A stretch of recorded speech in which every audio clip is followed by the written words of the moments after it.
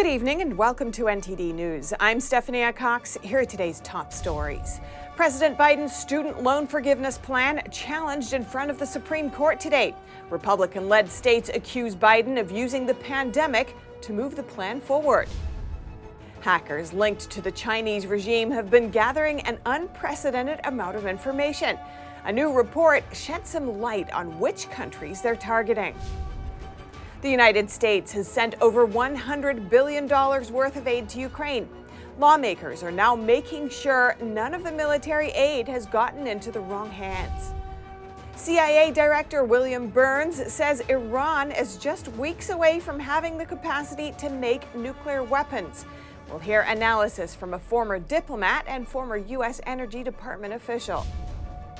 And a mayoral election underway in Chicago. Democratic Mayor Lori Lightfoot faces fierce competition as she fights for a second term.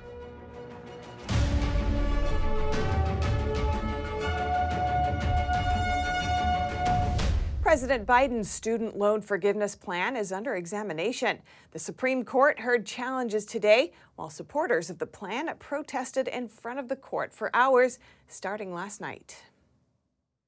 President Biden's student loan forgiveness plan would cancel between $10,000 and $20,000 of debt for eligible borrowers. Biden introduced the plan last summer, but a lower court halted it in November. No debt has been canceled yet. If the plan goes through, around $400 billion of debt would be canceled. Chief Justice John Roberts on Tuesday pointed out that the executive branch usually doesn't have the power to do that. Most casual observers would say if you're going to give up that much amount of money, if you're going to affect the obligations of that many Americans on a subject that's of great controversy, they would think that's something for Congress to act on. The Biden administration says it has the power to forgive the loans thanks to a rule put in place in 2003. The rule in question is the Higher Education Relief Opportunities for Students Act, or HEROES Act. It was passed after 9/11 and grants the Secretary of Education the power to waive or modify a federal student loan program. The idea is to protect borrowers in the case of military operations and national emergencies. The Biden administration argues that the COVID-19 pandemic is such a national emergency. In Tuesday's hearing, a group of Republican-led states argued that Biden is just using the pandemic to fulfill his campaign promise to erase student loan debt. Justice Neil Gorsuch explained an aspect of unfairness in the plan. People who've paid their loans, people who have planned their lives around not seeking loans, and people who are not eligible for loans in the first place, and that $500 billion is being diverted to one group of favored persons over others. Several groups supporting student loan forgiveness protested in front of the High Court. One of the speakers was Democratic California Representative Jimmy Gomez. He advocated for debt forgiveness, saying he's still paying off his student loan debt, as you can see in this clip. Out of all the members of Congress, people think that we're all wealthy, we're well off, but I still owe $45,000 in student loan debt for my time in undergrad and graduate school. I paid off almost $100,000. Now I'm working on the last $45,000. But not everybody is so fortunate. Most judges on Tuesday reportedly seemed skeptical of Biden's plan to forgive student debt. A decision from the High Court is expected by late June. Reporting by Arian Pastar, NTD News. On Capitol Hill today, lawmakers are displaying a laser focus on countering the generational threat from the Chinese Communist Party.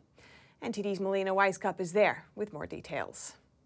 U.S.-China relations is definitely a strong bipartisan topic here on Capitol Hill, and we saw that bipartisanship on full display today. Lawmakers held multiple hearings with regards to China, anywhere from the Science and Tech Committee holding hearings to address the tech competition with China, and then there are other committees addressing the economic and trade practices between the U.S. and China, as well as addressing international issues like the U.S. asserting more support for Taiwan in the face of increasing CCP aggression against the region. Now, why is China such a pressing issue for lawmakers on Capitol Hill? Well, here's the chairman of the Select Committee on China commenting on it earlier today. Do we want to live in an Orwellian world of totalitarian techno control, a world that looks like Xinjiang light, or do we want to live in the free world where we are free from fear of repression, free to choose our own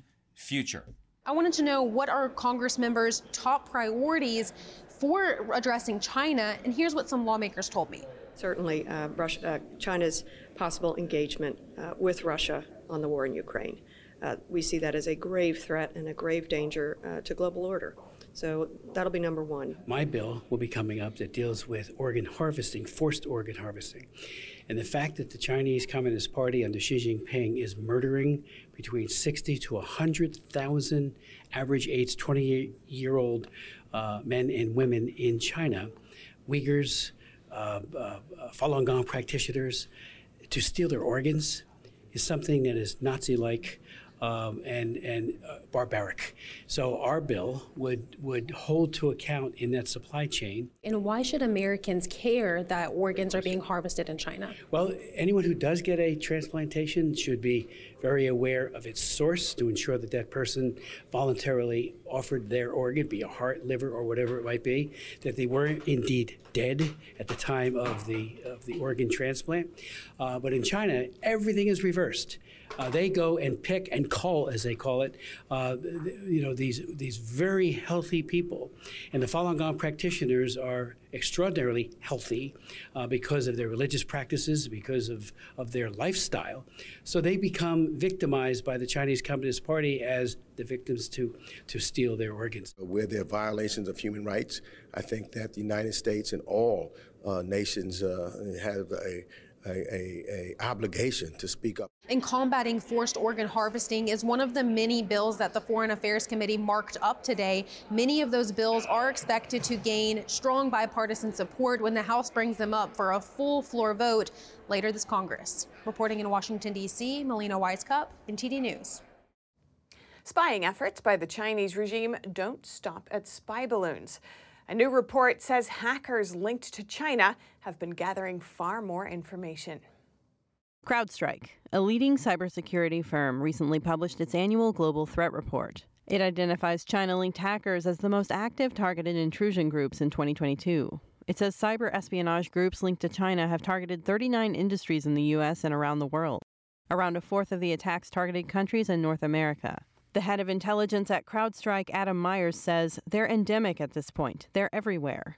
In North America, the hackers have targeted the following industries: NGOs, government, defense, academic, healthcare, aerospace, financial, legal, technology, insurance, industrials and engineering, pharmaceutical, telecommunications, and manufacturing. The report says these intrusions were likely intended to collect strategic intelligence, compromise intellectual property, and further the surveillance of targeted groups, all of which are key Chinese Communist Party intelligence goals.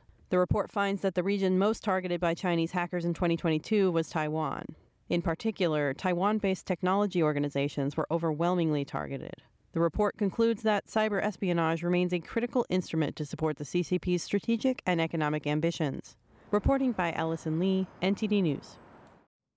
And efforts to ban Chinese-owned social media platform TikTok are picking up steam.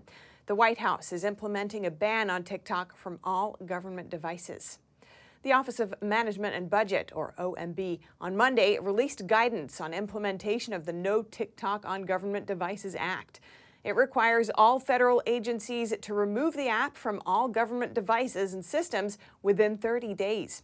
Federal agencies must also include a new ban on TikTok in all new solicitations within 120 days. The OMB said that the Biden administration, quote, has made advancing our nation's cybersecurity a top priority. TikTok is owned by Chinese company ByteDance, which is based in Beijing.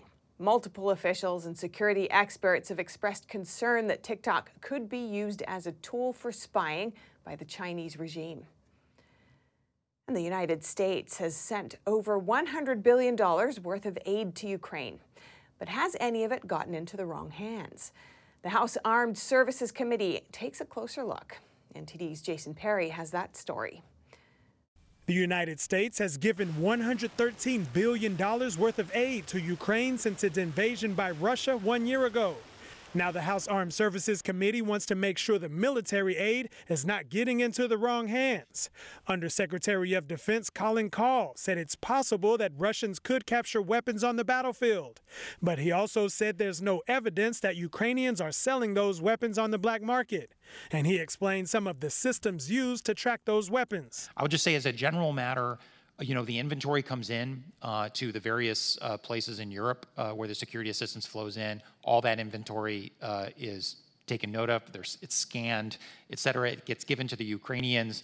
They are responsible for giving us the information on where it ends up and the logs of that information, sharing with us digital confirmation of where things go. They also have scanners. That information comes back to us, and they have this NATO standard software that helps keep inventory, which we also have access to that information, and we do these site visits. Senator Mike Johnson asked the Inspector General for the Department of Defense, Robert Storch, about dealing with the Ukrainian government. We at the DoD OIG, we don't go out and count the missiles, right? We don't do the monitoring. It's up to the DoD to meet the requirements of the law and the policies that implement it regarding monitoring, and then we do oversight to make sure that's happening, that it's happening in accordance with the law and it's happening appropriately, and we make recommendations to help the DoD to improve that. And Representative Matt Gaetz wanted to know if the Defense Department is following the law.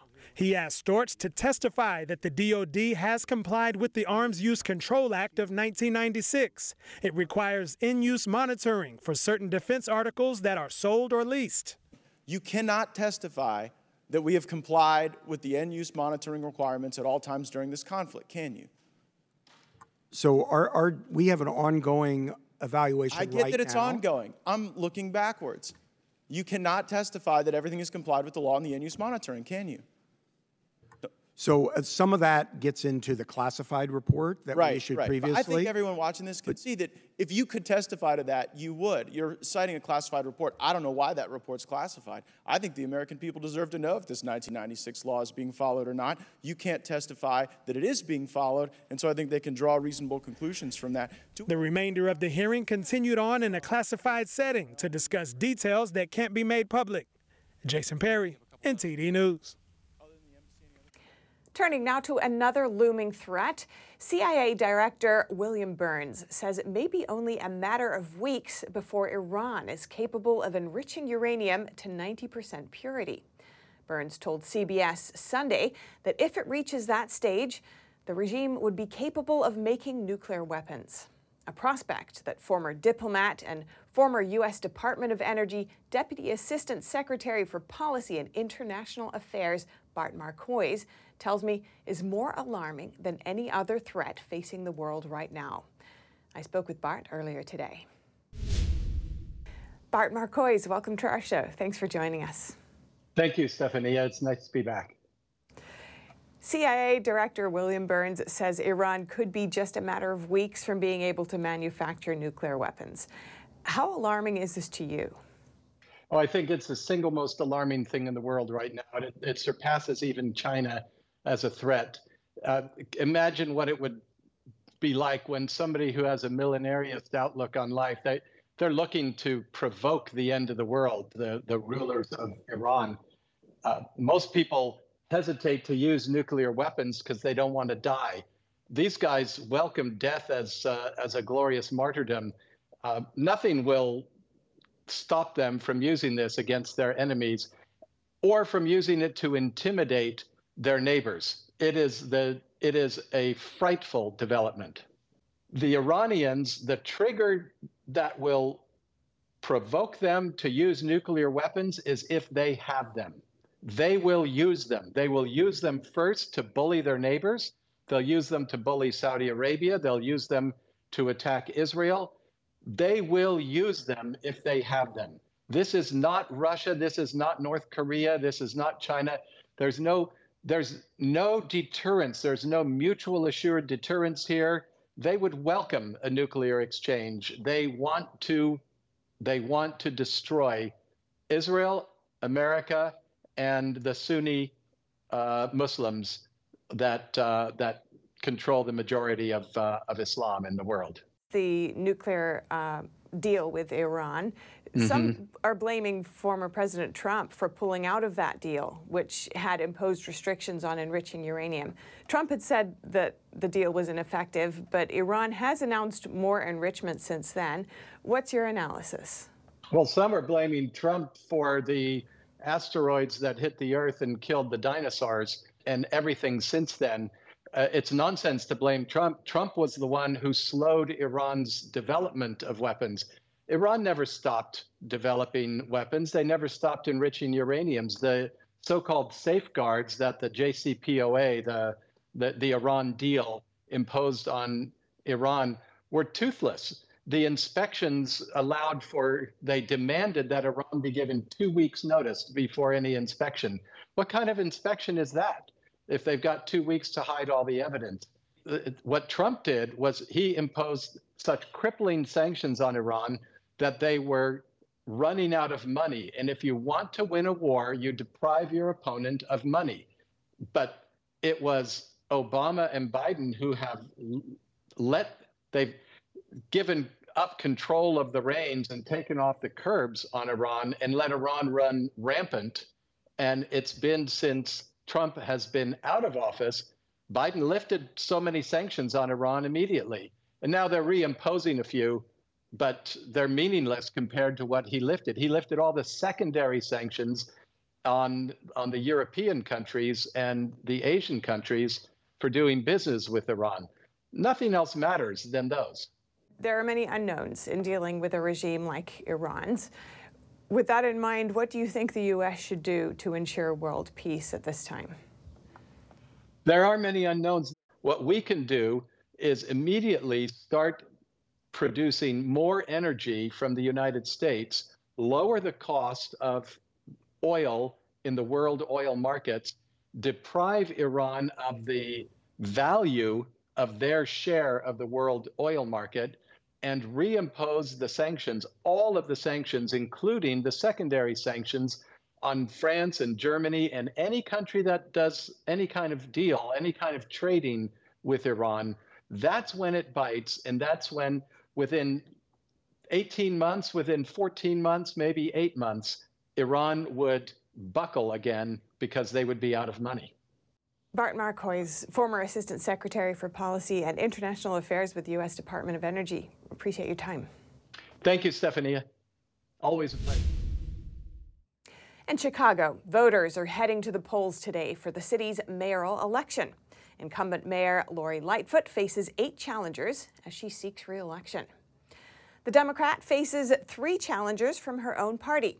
Among them are Paul Vallas, a former CEO of Chicago Public Schools and budget director for the city, Brandon Johnson, a member of the Cook County Board of Commissioners, and Congressman Chuy Garcia. Vallas has the support of Chicago police unions and promotes himself as a law and order candidate. He has hammered Lightfoot over the rise in crime. Johnson, meanwhile, has the support of the Chicago Teachers Union. None of the 9 candidates are likely to get over half of the votes. In that case, the top 2 candidates will be heading into a runoff in April. And last week, the Supreme Court heard a case involving Google and a federal law that protects internet companies from liability for content posted by its users. One plaintiff is a mother who lost her daughter during the 2015 ISIS terror attacks in Paris. NTD's Jackie Rios spoke with that mother regarding the case. Beatriz Gonzalez lost her daughter, Noemi Gonzalez, 7 years ago during the 2015 Paris terror attacks. She was studying abroad in Paris at the time. Noemi was the only American murdered by Islamic State extremists that day. She was only 23 years old when she left this earth, but by that time probably she was having more life than what many people have in their whole life. Yeah, she was full of life. Now, Beatriz is speaking out in hopes of changing a law that grants certain immunities to social media companies. She is part of a lawsuit that alleges Google's YouTube algorithms are partially to blame for the 2015 attacks. The U.S. Supreme Court heard oral arguments for the case on February 21st. This is the first time the justices have taken a case regarding Section 230. Because in the beginning I thought it's Google and the other platforms, Twitter, YouTube. But now that we are here, it's like a small victory. Google and YouTube are protected from liability for content posted by their users. This stems from a 1996 federal law known as Section 230 of the Communications Decency Act. The lawsuit claims that YouTube, through its video sharing platform computer algorithms, unlawfully recommended videos produced by the Islamic State to certain users. The lawsuit seeks to limit or moderate how much control platforms have over their content. In this case, doesn't go to change anything yet, but at least we're starting something. This platform, Google, let the people take advantage in the wrong way by publishing all the videos, and I hope that this change for the good. The San Francisco 9th U.S. Circuit Court of Appeals tried to use this law to dismiss the lawsuit. The justices could decide whether to modify or upend the law and change protections given to internet companies' social media platforms. Meanwhile, tech giants are worried it will cause unending litigation. Jackie Rios, NTD News, Norwalk, California. And if you have any news tips or feedback for our show, you can email us at eveningnews@ntd.com. Coming up, the NBA's all-time leading scorer is sidelined with an ankle injury at a critical juncture. Find out how much time LeBron James could miss. And several elected officials in Utah gave high praise to Shen Yun after watching a performance in Salt Lake City. They say they were thankful for its message. Stay tuned for more after this short break.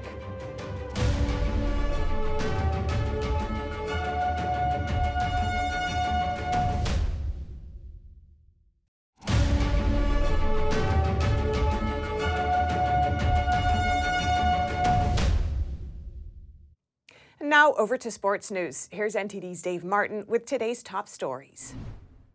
Thank you, Steph. Lakers star LeBron James is expected to be out at least a couple of weeks with a foot injury suffered in Sunday's win over Dallas, according to multiple reports. The four-time MVP is said to be reevaluated in 2 weeks. However, the actual timetable for his return is believed to be well beyond that. The timing is especially damaging to LA's hopes of making the postseason. The disappointing Lakers have won 3 straight and sit just half a game back of the final postseason play-in spot, but with just over a month left in the season, every game is critical. Since James' arrival there 5 years ago, the Lakers have lost more than 60% of the games he's missed. The 38-year-old is currently 7th in the league in scoring at nearly 30 points a game, while his 7 assists per game are good for 12th. And in baseball news, the Major League Baseball Players Association reported that salaries rose nearly 15% last year to a record high $4.2 million per player average. That's up from an average of $3.7 million in 2021. Last offseason saw major deals handed out to stars like Max Scherzer, Marcus Semien, Corey Seager, and Francisco Lindor. The trend has only continued this offseason as the New York Mets have a projected payroll of roughly $370 million, which is well past the previous record of nearly $300 million set by the Dodgers in 2015. And for your sports viewing schedule tonight, 10 NBA games are on the docket featuring the Milwaukee Bucks, who've won a league-high 14 straight games playing at the Brooklyn Nets. And finally, for you hockey fans, 10 NHL games are on, featuring the still-hot Boston Bruins, who've won 7 in a row and are on pace to break the record for most points in a season. They play at Calgary. And that's it for your sports news today. Steph, back to you. Thank you, Dave. State representatives and a mayor in Utah recently praised Shen Yun's performances in Salt Lake City. They say they believe its traditional cultural stories are still relevant even today. Public officials in Utah offered their proclamations and enjoyed seeing Shen Yun performing arts at the George S. and Dolores Dory Eccles Theater in Salt Lake City. Shen Yun had 6 performances from February 21st through the 25th. It is magnificent. It's inspiring and enlightening. and deeply touching.